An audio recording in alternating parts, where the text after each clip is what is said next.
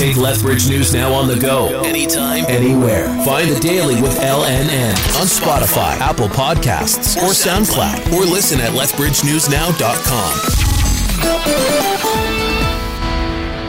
Hi, David Opinko here, and welcome to The Daily with Lethbridge News Now for October 13th, 2021. If you want to learn more about any of these stories, download the Lethbridge News Now mobile app or check us out on Facebook, Twitter, or Instagram.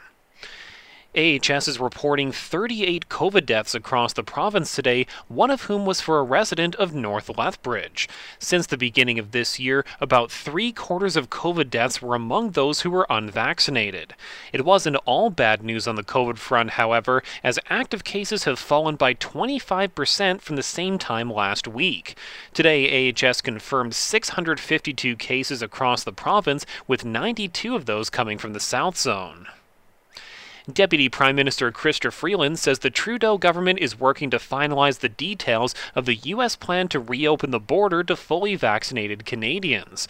The land border reopens early next month, but there's no firm date, nor is there word on whether Canadians with mixed vaccines will be permitted to cross. Freeland adds the single most important economic policy for Canada right now is to put the fourth wave behind us and to keep the economy fully open. The Alberta Ombudsman has received complaints from 4 mayors about the consolidation of EMS dispatch services. Since consolidation took effect in January, the mayors of Lethbridge, Calgary, Red Deer, and Wood Buffalo say ambulance response times have increased, as has the risk to patients. They hope that by submitting the complaints, the Ombudsman will review the province's decision and send the message that they've exhausted all other avenues. The mayors are encouraging Albertans who've experienced worsened EMS services to contact the province.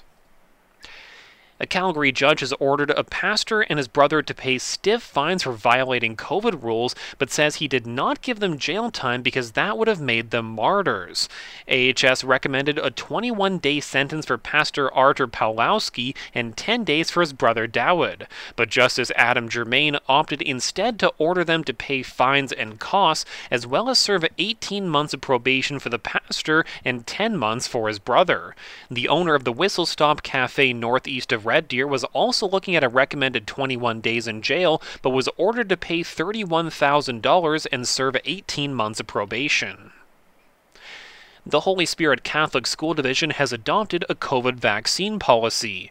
All staff, visitors, contractors, volunteers, and personnel from community agencies that enter division buildings will have to be vaccinated by October 25th. Alternatively, they can submit negative results of a rapid COVID test. The policy does not apply to students.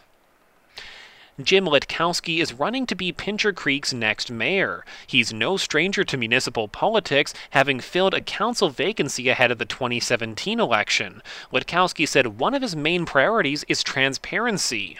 Not everybody knows what's going on, and that to me means a lot. Somebody asked me, well, how can we find out how much mayors and councillors and people like that are making? And that's supposed to be on the web page somewhere, usually by the end of the fiscal year or the end of the first quarter of the next year should be posted, and they're saying we can't find it anywhere.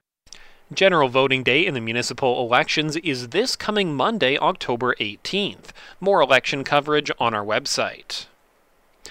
Calgary and Edmonton are considered 2 of the world's best cities.